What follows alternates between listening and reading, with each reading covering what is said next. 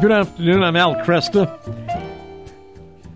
As I mentioned earlier, over the last couple of weeks, we've seen two stories related to LGBT issues in America. And it's telling to see how these issues were dealt with by the press. And so I've asked Terry Mattingly, editor of Get Religion and who writes the nationally syndicated On Religion column for the Universal Syndicate, to join us. He's also senior fellow at the Overby Center at the University of Mississippi, where he focuses on religion, news, and the First Amendment. And you can stay abreast of his work by going to getreligion.org and tmatt, MATT.net. Terry, good to have you back here. Thanks. Glad to be here. Well, let's talk about the interview with Nicole Winfield of the Associated Press and her or how Pope Francis's comments were handled by the media generally. Well, I mean, I've written two articles about that at this point, and frankly, I thought it was a very important interview. There were many topics discussed, right, but you could guess which one was immediately going to be pulled out into headlines, and that's because it pushed the LGBTQ button, and it was a perfectly valid story angle.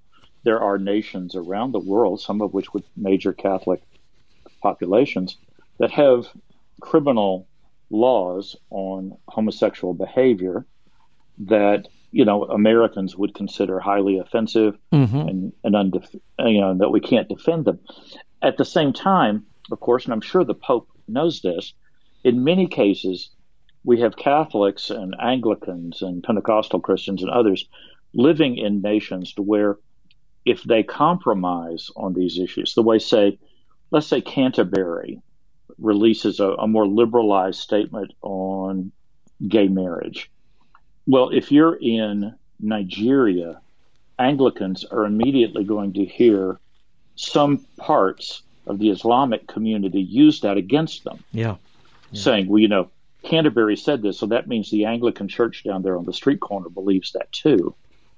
And maybe we should go bomb it. I mean, so you've got the church in some parts of the world where it's very dangerous to talk about these topics.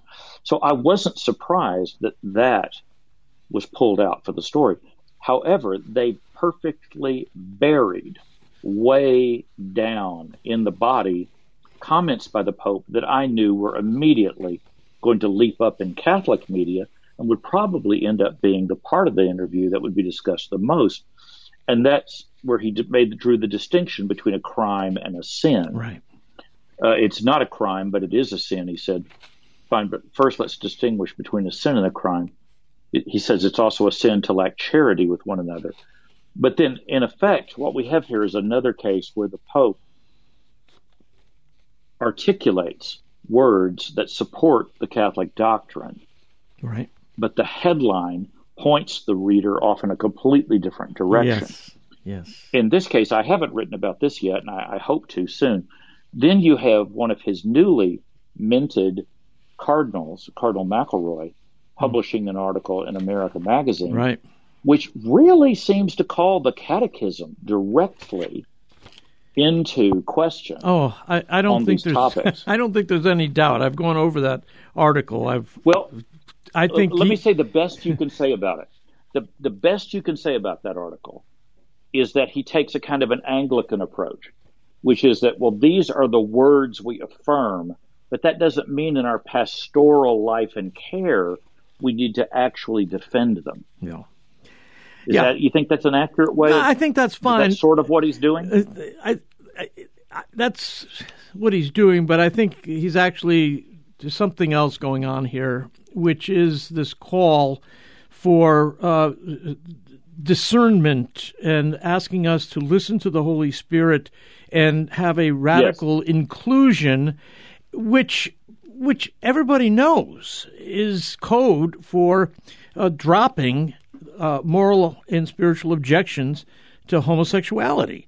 And this is going to be a big issue over the next 2 years at least.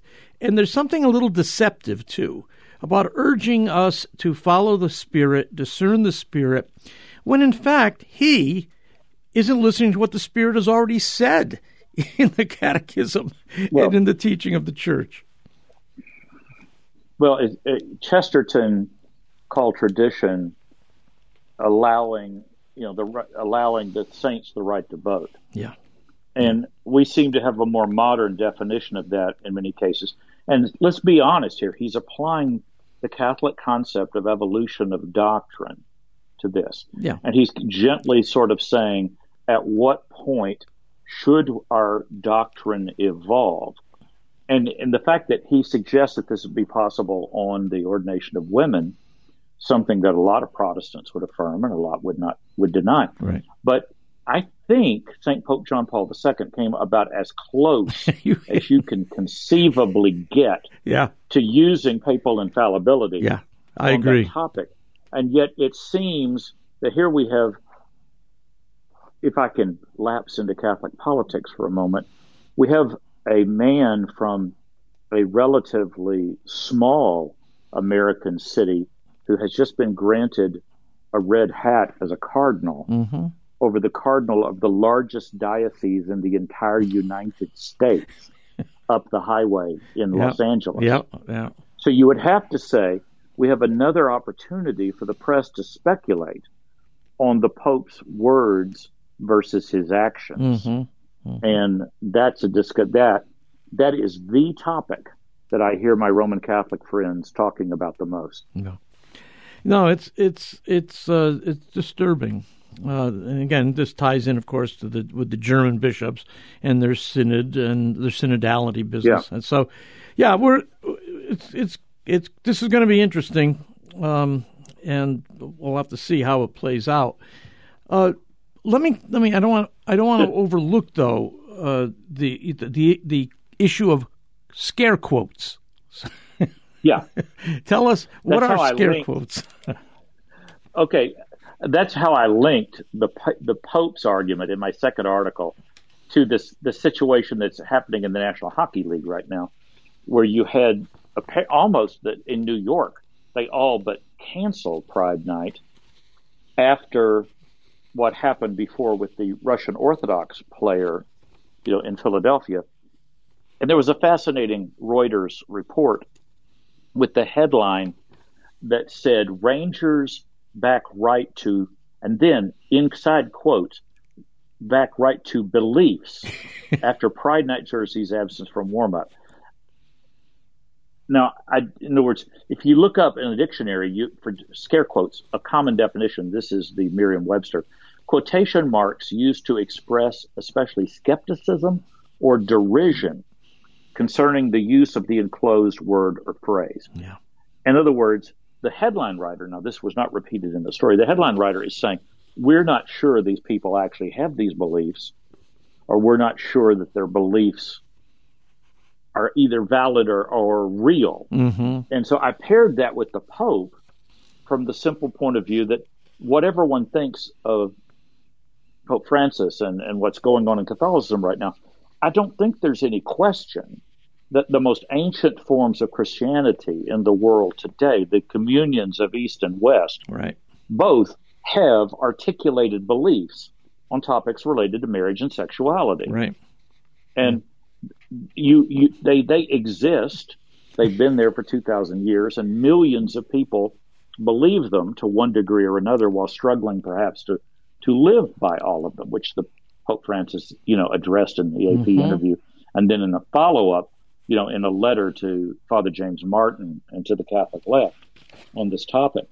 So I don't think there's any question that these beliefs exist, and I thought this was an intriguing use of scare quotes to suggest that people who have trouble with Pride Night or with things celebrated by Pride Night, or pointing back to this Russian Orthodox believer, this kind of veiled implication, these people don't actually have real beliefs. They're just scare quote beliefs. Yeah, that's right. And I thought that was an interesting brand of skepticism. Yeah, the beliefs being used as, an excuse for bigotry.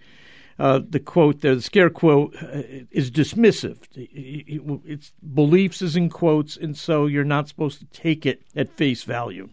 This goes on all the time. And it affects all Christians who hold to the moral tradition shared by the Orthodox, Catholic, and the various Protestant groups stemming from the 16th century. What do you think on this question of homosexuality in the church? Do you anticipate it ever being reported accurately? In other words, where they finally begin to say that we are simply at loggerheads here.